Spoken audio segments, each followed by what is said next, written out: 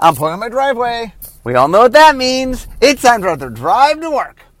Okay, so today's episode is all about a column I wrote earlier this year about an idea I had about design, something I call narrative equity.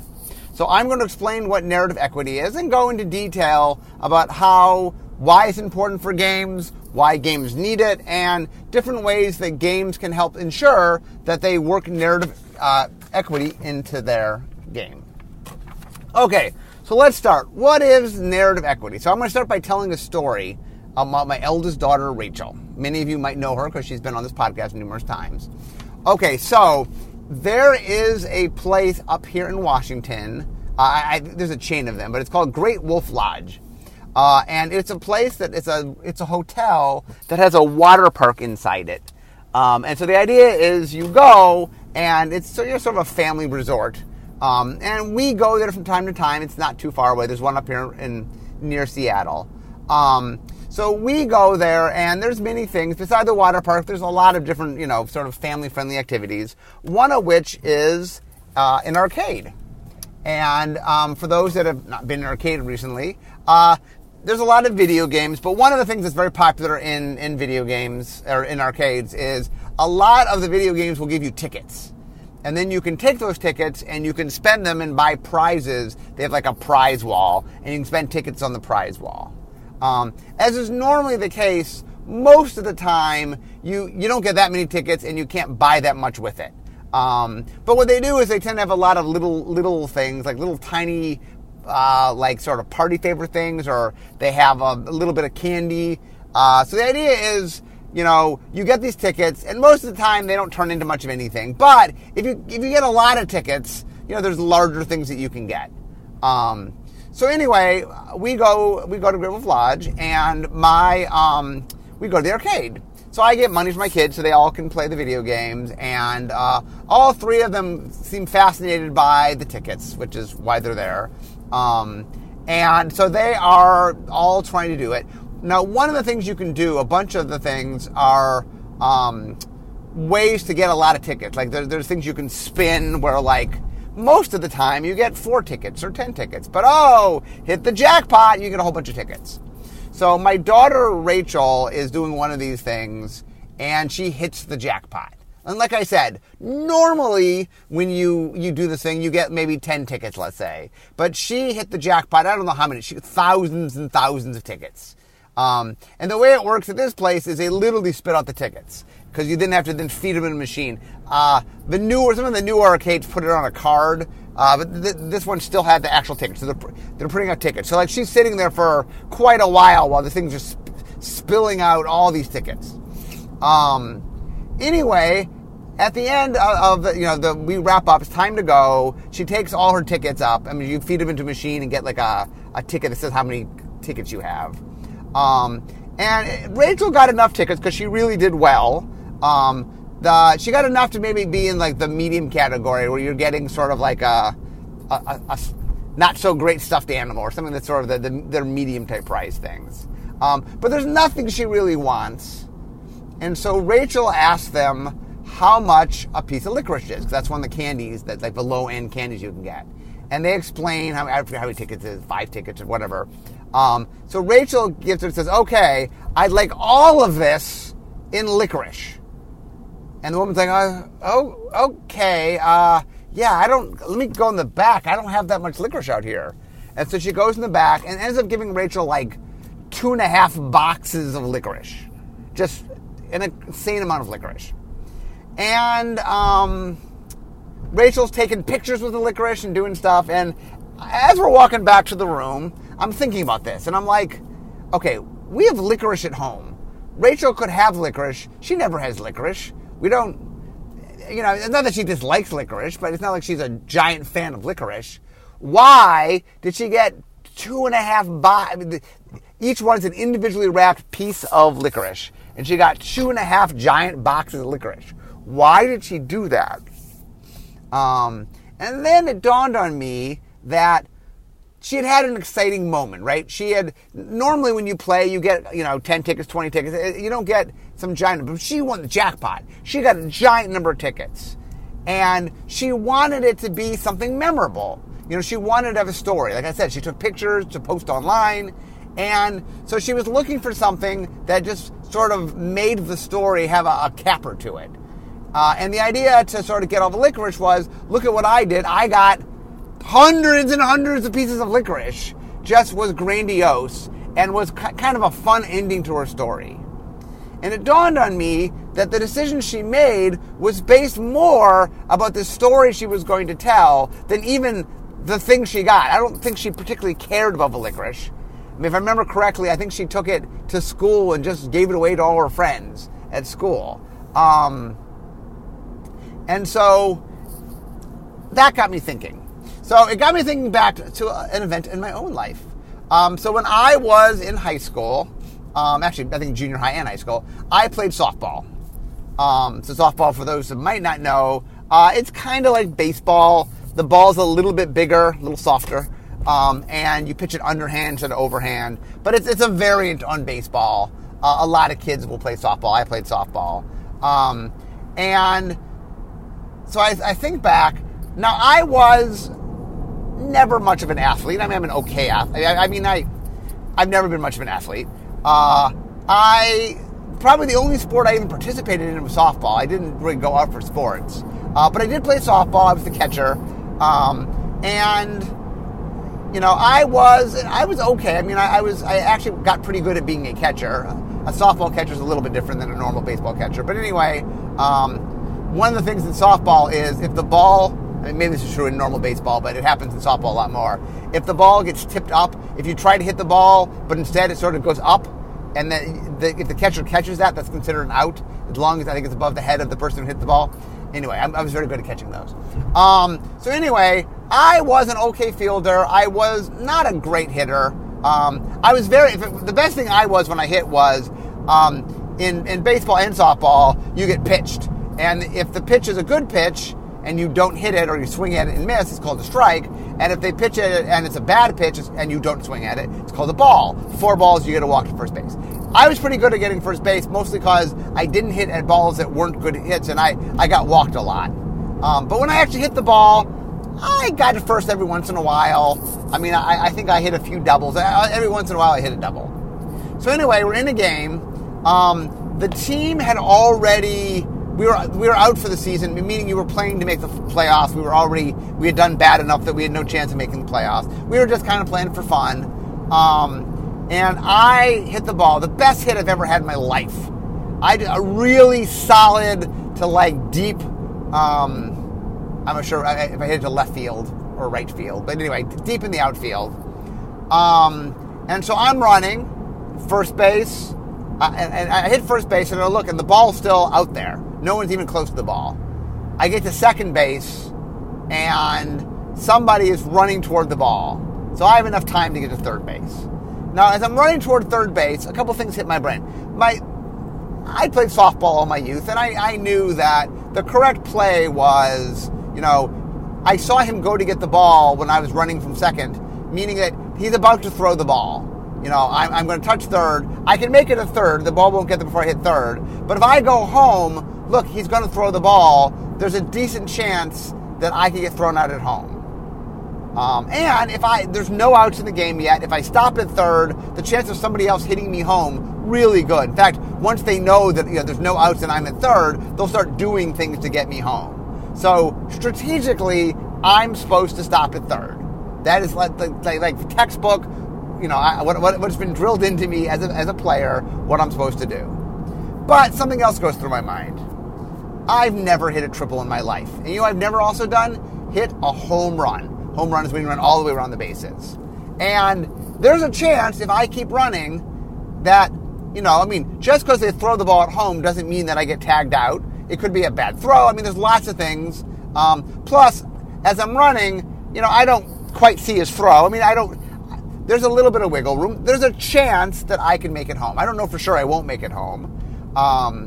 And I'm sort of going through my head. I'm like, I could hit a home run. Like in my life, that was a feat I thought I'd never have a chance to say, that I hit a home run, that I got all the way on the bases. That's a pretty cool thing. Never done it.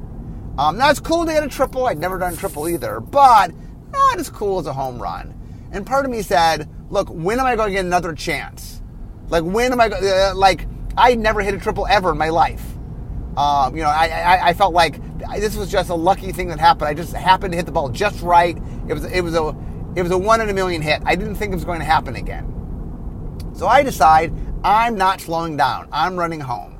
I'm going to risk it because I want to get a home run. Now, once again, it wasn't to win that game because the best thing to do for that game was stop at third. I was thinking bigger. I was thinking of, I want to have the story of the time I hit a home run. Now, what happens is the throw's a little bit off. I make it to home place and I score. So I end up getting a home run. In fact, I'm telling you the story. So it made me think about something, which is, like, here's a good example of, it's a game. I'm in the game. I have an opportunity to make a decision. I understand all the strategic ramifications of my decision, yet that's not what I do. And I'm like, oh, okay, well, what's going on here? And what I realized was there's a dynamic that was interesting to me. And the dynamic was, how much value do people place on stories? And what I mean by stories, I mean personal stories. I did something, let me tell you what I did. And what I realized was that there is value to that. That people place value on stories about themselves. Or even stories about other people, but in this case, stories about themselves. And that part of being a game designer is understanding what exactly it is that you are doing. And it's very easy to sort of get locked into, well, within the context of the game, here's what you're doing. But part of what is going on is you're creating entertainment. You're making something larger than just the game itself. And part of that is, I talk a lot about self-expression. I talk a lot about self-identity. Like, game players, one of the reasons you play games is there's a lot that goes on that kind of extends beyond the game itself. There's skills that you learn. There are, in a lot of ways you're testing things so that when you face things in real life outside of the safety of a game, that you're learning skills. There's a lot to be gained from playing a game beyond the scope of the game itself. And the idea I had here is, maybe the idea that the game can produce stories that you can share, maybe that is worth something. That maybe that is a quality that people care about, that is something you can put into your game. So I dubbed it narrative equity, meaning that there's equity in the idea that a game that there's stories that come from it. And the interesting thing is when I think of magic, a lot of my favorite magic has been where something happens and it creates a story, and then I get to tell some of the stories I'll get to tell today. So that is really a cool thing and a cool idea, something I hadn't seen written before. I apologize if someone else has written about it. I just hadn't seen anybody write about it before. So as a game designer, I like to explore things, and I like to sort of open up and talk about new ideas of how to think about game design. So once I had that in mind, I said, okay, let's talk about how do you build a narrative equity? What can you do as a game designer to increase narrative equity in your game? And then the idea, what I'm saying is, here's a quality that'll enrich your game, that make people happy with your game, because it'll add something to their life that they value. How do you do that? So I came up with six things you can do, which I will share with you now. Okay, so number one is create components with enough flexibility that players can use them in unintended ways. Okay, so each of one of these, I'm going to give an example from Magic. These examples are all over time. I decided to sort of spread them out over the years, just on things that sort of tickle me, just stories I enjoy. Okay, so the first one goes all the way back to Tempest, which is the first set I designed back in 1997. Okay, so the card in Tempest was called Head to Head. So it was a red instant. Oh, no, sorry, red enchantment. It's a red enchantment, and it said basically that instants and activated abilities can't be used during combat. And the idea was, I'm playing a deck where I just have bigger, badder creatures. I don't want you messing with it. I don't want you killing my creatures in combat. I don't want you making your creatures bigger or something. Look, I have the better creatures. Let's just fight. And so the whole point of head-to-head really was, it was meant to go in a creature deck that just didn't want, interactions during combat that might kill their creatures. That was the intent of what I made. But the interesting thing is, the way it got used, at least in tournaments, was completely different. Way back when the game first came out, Richard made something called the Circles of Protection. There were 5 of them. Actually, there were other ones made later, but there were 5 basic ones, one of each color. And so Circle of Protection Red was an enchantment, and that to activate it, I think it costs 1 and a white, I think, to play. Then to activate it, it costs 1 generic mana, but by activating it, you prevented all damage from a red source. So the idea is, once I get out the Circle of Protection Red, I can start protecting myself against red things. Well, if you're playing a red deck and you have a lot of creatures, maybe you can overwhelm your opponent. Maybe you can attack with enough creatures, they don't have enough mana to prevent all the damage. But if you're attacking with a few big creatures, they just save the mana and okay, my 5/5 or 6/6 attacks, and they're like, prevent it. But it turns out that the time they have to prevent it, at the when this card came out, was during combat. The rules for how protection changed over the years, especially with 6th edition rules. This is prior to 6th edition rules. Actually, this is prior to 6th edition rules, because 6th edition rules came during Urza Saga Block. So it turned out that you could use head-to-head. If you put it out as a sideboard card, your opponent, it shut down your opponent's Circle Protection Red, because activations couldn't happen during combat, and that is when you needed to use it to prevent the damage. So people use the card in a complete... I made it as a means to protect creatures, and it was used in a way to proactively shut down defenses against creatures. And a lot of people say, well, when I make a card and somebody uses it differently than I intend, am I upset about that? No, that's awesome. And one of the things that we try to do in Magic all the time is we make cards that have value and do things, but we kind of want the players to figure out what to do with them. Now, sometimes we build in, we will build in synergies and things within the sets we make, but it is really fun, and something that I one of the things is, when you are playing with a game component, usually the game component sort of makes it clear what the intent of the thing is. So, when you use it and do something differently than what was clearly intended, you're being a rebel, right? You're doing something, you're sort of paving your own path. And that is ripe for stories. That is, you were MacGyver, right? It's like you had tools at your discretion, and you needed to get something done, and you figured out how to use those tools to get that job done, even if that was not how they're normally used. And that just, like I said, part of narrative equity is setting up the player for an opportunity to do. Now, the key here is the player has to do the cool thing. If you just if you sort of just say, here's a card to do thing X, and do thing X, that's not as exciting. But if you say, here's a card to do thing X, and they do thing Y, now that's exciting. And so one of the things about when you're designing your game, just be conscious of, give yourself enough flexibility within your structure that people have the ability to use your pieces not exactly the way you intended. That just comes from making enough modularness in the way you build your mechanics in your game that people have some flexibility to sort of go off script a little bit. And that is very compelling. So something you want to do is you want to get people the opportunity to go, okay, I don't think I was supposed to do this, but I did it anyway. Very powerful.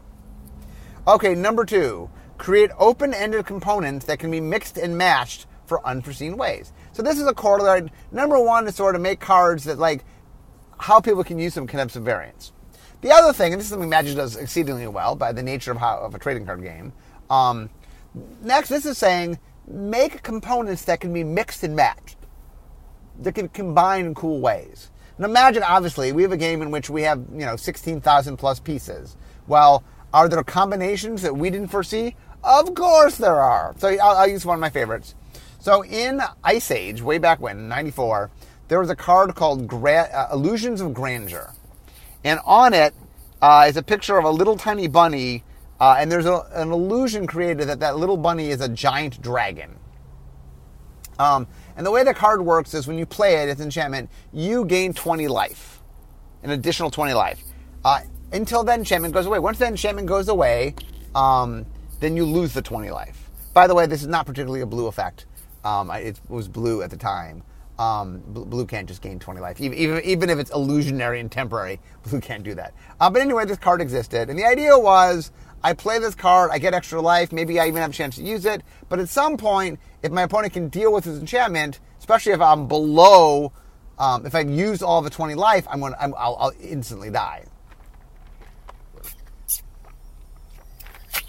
Okay, so all was good. This is the kind of card that got used a little bit as a, I'm losing, but if I play this, I can, if I'm playing against like a black and red deck that can't deal with enchantments, that I can buy myself a little extra time. Okay, then like 5 years later, I made a card in Urza's Destiny called Donate. So Donate was a card, I think it cost 2 and a blue, and allowed you to give, I think it was a sorcery, allowed you to give one of your permanents to your opponent. Give control of it to your opponent. And I mean, Donate was made very much with rule number 1 in mind. It's like, what are you going to donate? I don't know. The game has lots of things you can give away. What do you want to give away? The reason I made it was I had a lot of fun when I first started building. There was a card called Gauntlets of Chaos and a different card called Juxtapose. And both those cards let you trade one of your creatures for one of your opponent's creatures. And so what I did is I would make a creature that had some downside to it that my opponent probably couldn't deal with. Like there's some upkeep that was a lot of mana but might be a color that you don't have. And what I would do is I would get this creature and then I would give it to my opponent. And then my opponent would lose because they couldn't deal with the creature.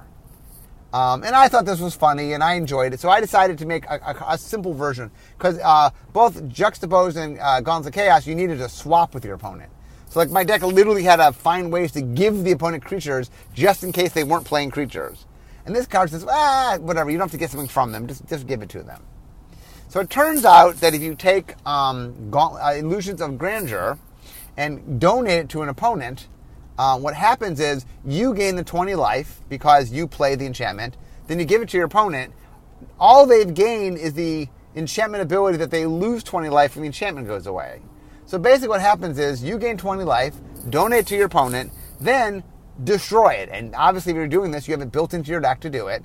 And then they lose 20 life. And this combo is built, for a long time in I think it was Extended. It was a format we used to have, which was like a rotating format, but had like 8 to 10 blocks in it. There's a thing for a while where all the decks in it were named after breakfast cereals. Started with a deck called Fruity Pebbles. Anyway, they called this deck Tricks because it was a trick, you see.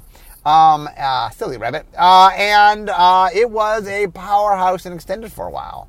It was a really, really good deck. And look, somebody came up with that interaction, and that was not something planned at all. But like, when you find that interaction, when you're the one that's able to go, oh, this and ooh. So, when you can sort of find component pieces and put them together and do cool things, that also is exciting. That also makes neat stories. That is something that makes you go, ooh, hear about the time I put A and B together. And as a game designer, part of that is making enough components and having enough modularity to your game that players can find that. Now, Magic, a trading card game in general, it's all about, look, you get to pick and choose your pieces, and so you can figure out pieces that have synergy and put them together. So Magic does this one really well, but all games can do it. It's just a matter of figuring out how you can give, or not all games, many games can do it, how you can give your opponent modularity in their pieces to mix and match. Okay, number 3. Design in Unbound challenges that allow the ability to create memorable moments. Okay, so my example for here is a card called Chameleon Colossus from Morningtide. So we were at the Worlds, I forget what year it was. We were at the World Championships in Memphis. It was in Memphis, Tennessee, I believe. And we were doing this interesting thing. There was a multiplayer tournament going on. And each one of us in R&D, or a bunch of us, entered, and we were given a Morningtide card to preview. This was before the set was even out, before previews had started. And the idea was that I was supposed to take this card, just nonchalantly play it until the players figured out that, wait a minute, what's that card? And they go, oh, it's a new card. We've never seen this card before. So the card I took was a card called Chameleon Colossus. basically it was a creature that you could, as a green creature, that you could activate to double its power and toughness. And it wasn't a one-time use. It costs, I think, 4 mana. As many times as you can do it, you could double it. And the creature started relatively small. It's like a 3/3, I think. But the idea was the more mana you had, the more you can pump into it, the bigger you can make it. And the idea here is, when I say open-ended, I mean there's no limit. As much mana as you have is how much you can put in it. So one of the things that often happens in multiplayer games is a lot of people play cards that are friendly to everybody to sort of encourage people to not attack them and attack somebody else. So we had a bunch of mana flares or some equivalent to mana flare, which meant that every time you tapped a land, instead of getting 1 mana out of it, you got more than 1. And there were a bunch of them in play. So I don't remember exactly, but like every time I was tapping a land, I was getting 4 or 5 mana, or some crazy amount of mana. And it was late enough into the game that there was a lot of mana available for me. So I play my Chameleon Colossus. I don't remember whether I had a way to grant it haste or I waited a turn. But anyway, eventually I'm able to attack with it. I put on, there was some, I forget what it was, some equipment that gave it lifelink. And at the time, lifelink stacked. Meaning that if you had lifelink twice, each one would gain its own life. Now it doesn't stack anymore. So anyway, what happened was I ended up pumping my creature. I doubled it many, many, many times. And I ended up attacking for something like 26,000 damage. And I gained like 55,000 life. And it was an amazing story. You know what I'm saying? It was like, the way I tell the story, obviously, is like I was tasked with, premiering a card and getting people excited for this new card.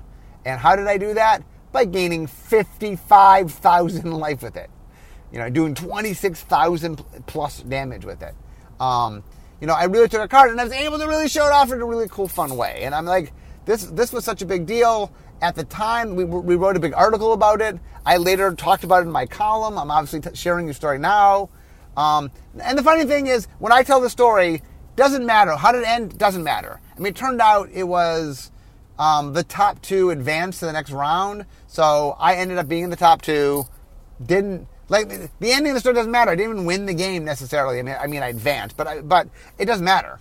The whole point of the story wasn't that I won a game. The whole point of the story is I did a crazy thing. And that, for the rest of my life as a Magic player, I'm like, I gained 55,000 life in one turn at one moment. That's not easy to do. I did it. And so it's a feather in my cap. It's a story I get to share. And the idea for this one is, it's a perfect example. The Chameleon Colossus, most of the time, it costs like 4 mana to use. Most of the time, you can only do it so many times. Maybe you can do it once or twice, maybe 3 times, and you can get it somewhat big, but you're not getting it crazy big. But then, every once in a blue moon, such as the situation I was in, where I just had all these Howling Mines, or not Howling Mines, we might have had Howling Mines, but we had Mana Flares, and anyway, I was set up to have all these resources to do something that probably I would never be able to do in a normal game, without crazy setup. And so I just was in a situation where I could do something fun and something cool. And that existed because, we could have said, use this once per turn. But we didn't. We're like, well, let them use it multiple times. Knowing that, hey, there will be the story of the person that activated it 8 times, 9 times, 10 times, 11 times, 12 times. There's somebody that I attacked with a 26,000 creature. I'm sure somebody attacked with much bigger than that. Because I activated it 12 times, and somebody activated it 15 times, and someone else activated it 30 times. But the key here is we made something that there was enough open-endedness, meaning we didn't lock it off. We said, you know what? If somehow you get enough mana, crazy, crazy things are going to happen. And we just said, hey, that's okay. Not going to have it often, that it's okay in your game to let nuttiness happen infrequently, because when it does happen, it's this narrative equity. It really will bond your players to your game. Once, for example, you've played a game that you share a story with, once a game is in your repertoire of stories to share, that game is bonded to you.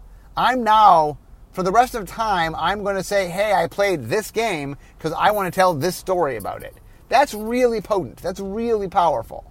Like, the number of Magic players that have stories about Magic is insanely high. And that's very much to our value, because it helps bond people and makes Magic like an intrinsic part, not just of their life now. Like, even if you stop playing Magic, it'll always be a part of your life because you have a story to tell, or maybe stories to tell. That is really potent. And that's a lot of what I'm talking about today. Is the reason this tool is so important is it gives some gravitas to your game. It gives a element to your game that lets it go beyond the game itself, that lets it seep into the player's life. And that is just so potent. Okay, number 4. Create near impossible challenges that can become a badge of honor. Okay, so this is an extrapolation number 3. So number 3, I'm like, make open-ended cards that crazy things could happen. And there's another thing you can do, which is you can sort of create things that kind of encourage a challenge that the players then have to figure out. So my example for this one came from a set I did called Unhinged, which was a Silver Border set.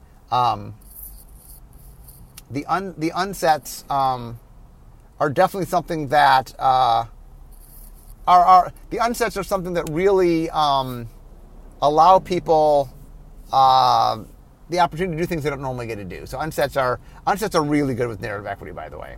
One of the reasons I like them so much. So the idea was I made a card called Little Girl.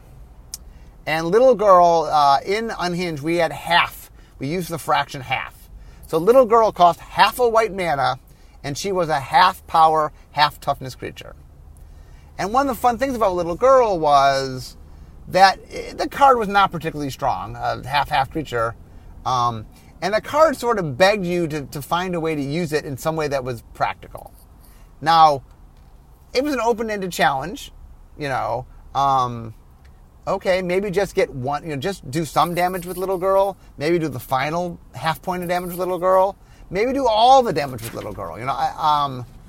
It just sort of said, hey, here's something you have to figure out how to use. But if you do, if, for example, I manage to make a game where I defeat my opponent in which every piece of damage is done by a Little Girl, meaning I hit him 40 times with Little Girl, I get to tell that story till the end of time. And my friend's going to hear about it till the end of time. It is just like the Unbound things, just building components into your game that kind of say, hey, can you use me? We sometimes make what I call Uber Johnny or Uber Jenny cards, which are cards that are so hard to use that you're just daring the player. I dare you to find a way to use this. We make cards like, oh, I play this card and then I have to throw away my hand. Or I lose my entire library, or just something crazy happens. Like, well, why would you do that? How do you take advantage of that? What can you do to make that a card you want to play? And that really is encouraging because it sort of says to the players, okay, I, the game player, I am throwing down the gauntlets. I am challenging you. Can you solve this? Can you figure this out? And that when they do, it's just really compelling. And remember, one of the things I talk a lot about John and Jenny is that they like to express things. And that this really plays in that sensibility is, I'm going to do something crazy so that when I do it, I get to talk about it. Like, for example, back in the day, I used to be a very Johnny deck builder, and I would always build decks that would win in weird ways.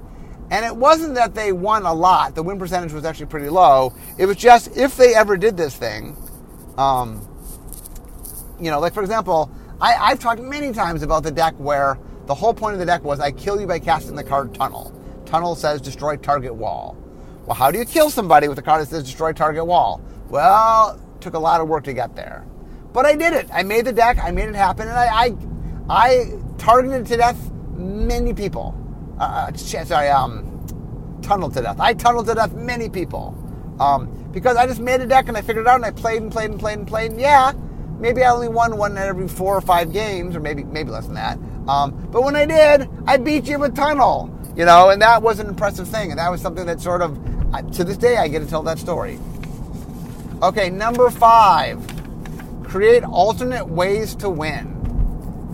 Okay, so my example here was when Legends came out, there was a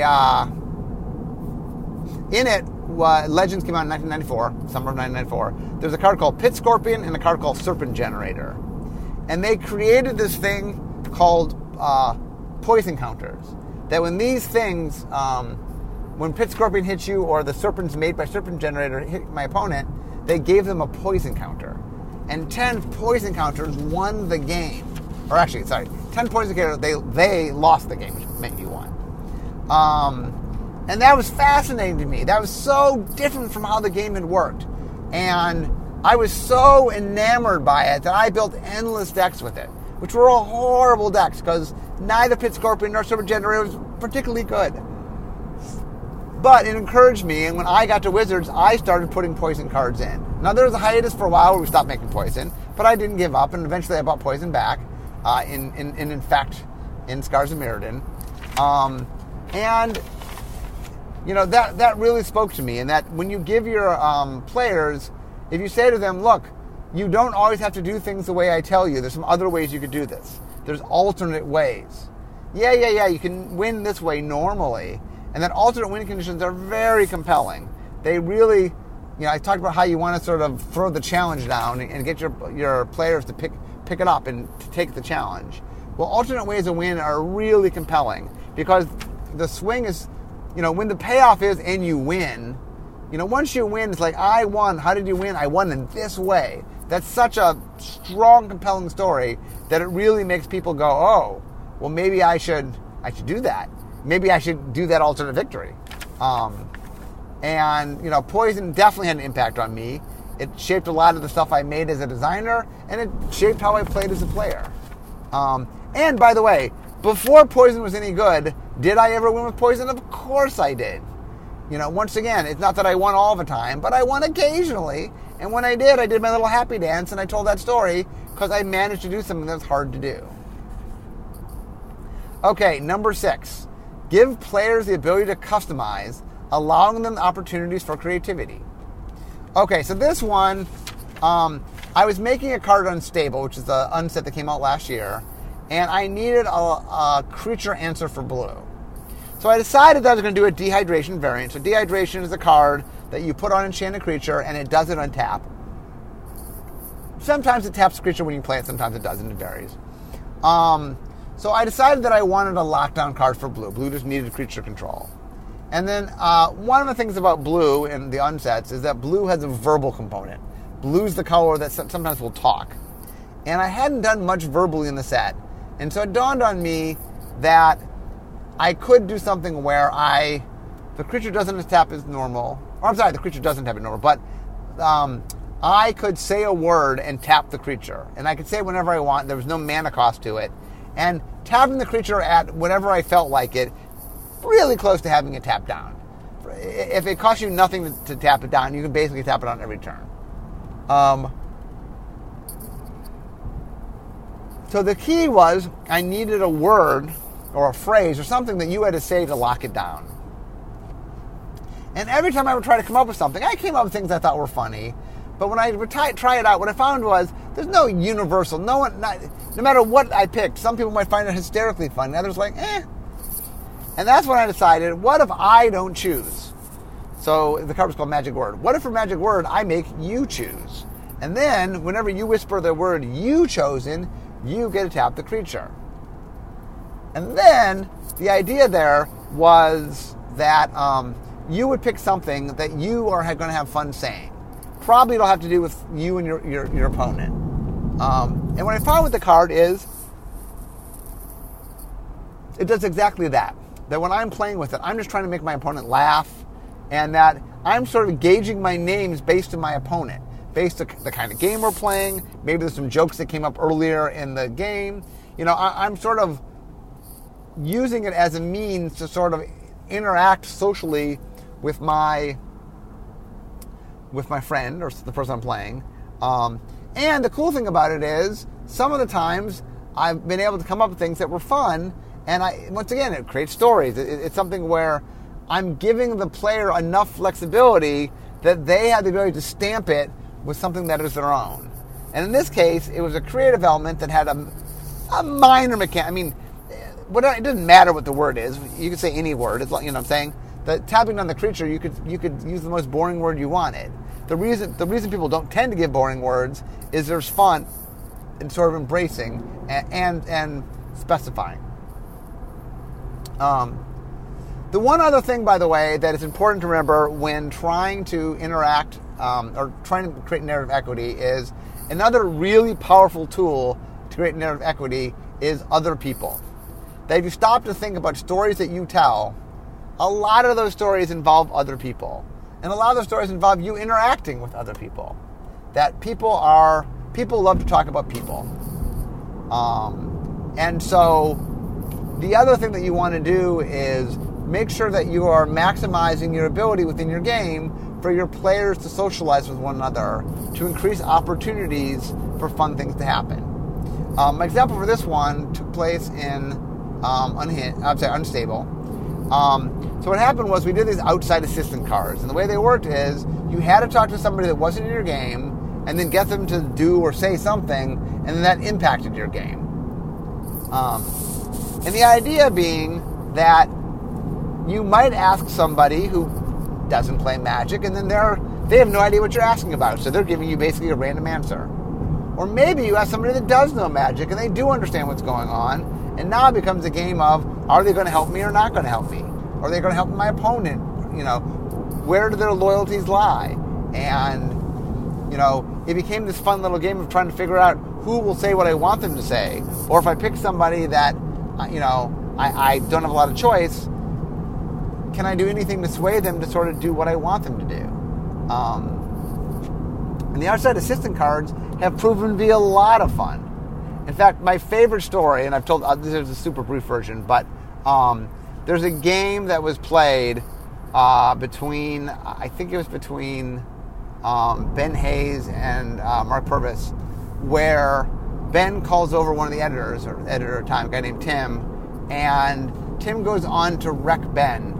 He brings him over for a thing called Friendslaver, where the new person gets to play your opponent's turn for them. And so, Ben's about to lose. He plays Friendslaver. Tim comes over, looks at the board state, and then beats Ben, and basically says, "Next time, don't bother me. I'm trying to work." And that is a funny story. I've told it so many times. I tell a longer version. There's another one of my Unstable podcasts. I do the long version story, which is a little bit funnier.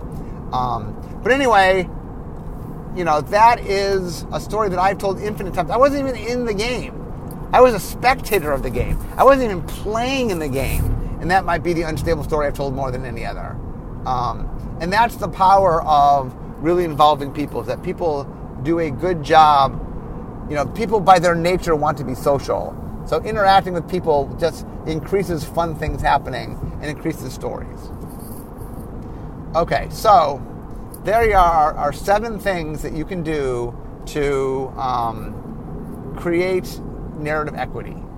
And once again, I want to stress that the reason it's so important is that the goal of any game, I believe, is to integrate that game into the person's life in a personal way. Now, maybe that just means they think about the game on their downtime. Maybe it means they talked about it on their downtime. Maybe they're part of a community that interacts with it. I want my game to be a part of the life of its player. Not the whole life. I want them to do other things. But I like when, I make lifestyle games. I want to make a game that really has an impact on the person who's playing it. And it means something. And part of narrative equity says, and I want that to impact their personal life in a way that they bond with it. That it's something that's part of who they are and their identity. And that is really important. And building in this opportunity, these sort of handholds to let people sort of bring it into their life in a way in which they get to share with other people is so potent. The reason I put this to words, one of the things you'll notice is I'm big on finding concepts that exist in gaming that have not been identified, identifying them and naming them. Because in naming things, you allow people to discuss them and talk about them. And part of what I want is, I want other game designers to go, you know what? Yeah, he's hitting on something important. And now that we have words for it, let's talk more about it. Like something similar happened. I introduced two different terms. One was piggybacking, another was lenticular design. And both of those have expanded beyond Magic, and now people in other fields of game design have talked about that and used that terminology. And that's one of the things that I really, as a game designer and an educator, I love the idea of getting concepts into words so that we can talk about them, so that game designers can go, oh, okay, how do I get more narrative equity into my game? I now recognize it as an important thing. It's something that I talk about, I can hear other people talk about, and now I can say, okay, what do I need to do? How do I do that? So once again, I'm almost at work. Let me wrap up. Here are my 7 suggestions for how you can create narrative equity. Number 1, create components with enough flexibility that players can use them in unintended ways. And what that means is try to be as open-ended as you can with your components and your game systems to allow your players to have flexibility in how they use it. Number 2, create open-ended components that can be mixed and matched in unforeseen ways. What that means is not only do your components have to be flexible, used by themselves, you want to make sure that they can blend together and do cool things. When I talk about modularity, I mean the idea that you have things that are open-ended. Like a lot of times we make cards and I'm like, I'm not quite sure what people are going to do with this, but there's a lot of potential things that they can, and let them have fun and find things. Number 3, design in unbound challenges that allow the ability to create memorable moments. The idea here is make things that most of the time do something normal, but every once in a while do something, not ordinary, but extraordinary. And that's a great way to make stories is, hey, I use this card I always use, and normally you just do this mundane thing, but one time I did this crazy thing. Number 4, create near impossible challenges that can become a badge of honor. So another thing you can do is build into your game things that most players in your game won't do, but that a lot of people in your game are aware that it can happen. So that when you pull this off, when you do it, when you're able to do this kind of extraordinary thing, you talk about it and you share it, and it's something that becomes a cool moment because you're the person that did the thing that everybody knows about, but not everybody did. Number 5, create alternate ways to win. That one of the fun ways to let people personalize your game is, and to tell stories about it, is for them to do something that's off the beaten track. And sometimes you can build the thing that's off the beaten track. You can be the, you are allowed, like sometimes you build stuff in where they find their own stuff. Sometimes you just put a challenge that's so hard that even though they didn't build it, just the mere fact of accomplishing it is something. Number 6, give players the ability to customize, allowing them opportunities for creativity. And the idea there is you can build in means to your game to allow the players choices to dictate things and have some, especially, by the way, like as in Magic Word, where it doesn't have huge gameplay implications. It just makes the game more fun. It's just flavoring on your game. Giving your giving your players the ability to influence it in a way where when people talk about it, it has, interacting with flavor especially can be very potent because players can then feel like they had something to do with the game. And finally, don't forget the power of other people. People want to tell stories, but people that involve other stories with people interacting with other people are the majority of stories. And so don't forget that people are a resource in your game and your players are a resource, and try to give ways for your players to interact with one another or even with people, as with an Unstable, outside the game. Just interact with people. People themselves are a great source of a lot of fun. Okay. Wow, we had a lot of traffic today, so we had an extra long podcast. But luckily, it was a good topic, and I had plenty to talk about. So hopefully, if you're just a game player, you can think about the impact of how this affects games like Magic. If you're a game designer, part of what I'm trying to say today is this is a cool component of games. You have some control how much is in your game. Not complete control, but some control. And that if you want to make the best game you can, this is yet another facet you should think about. Narrative equity is important. How do I incorporate narrative equity into my game? Okay? Well, anyway, I'm now sitting in the parking lot, so we all know what that means. means it's the end of my drive to work. So instead of talking magic, it's time for me to be making magic. I'll see you guys all next time. Bye-bye.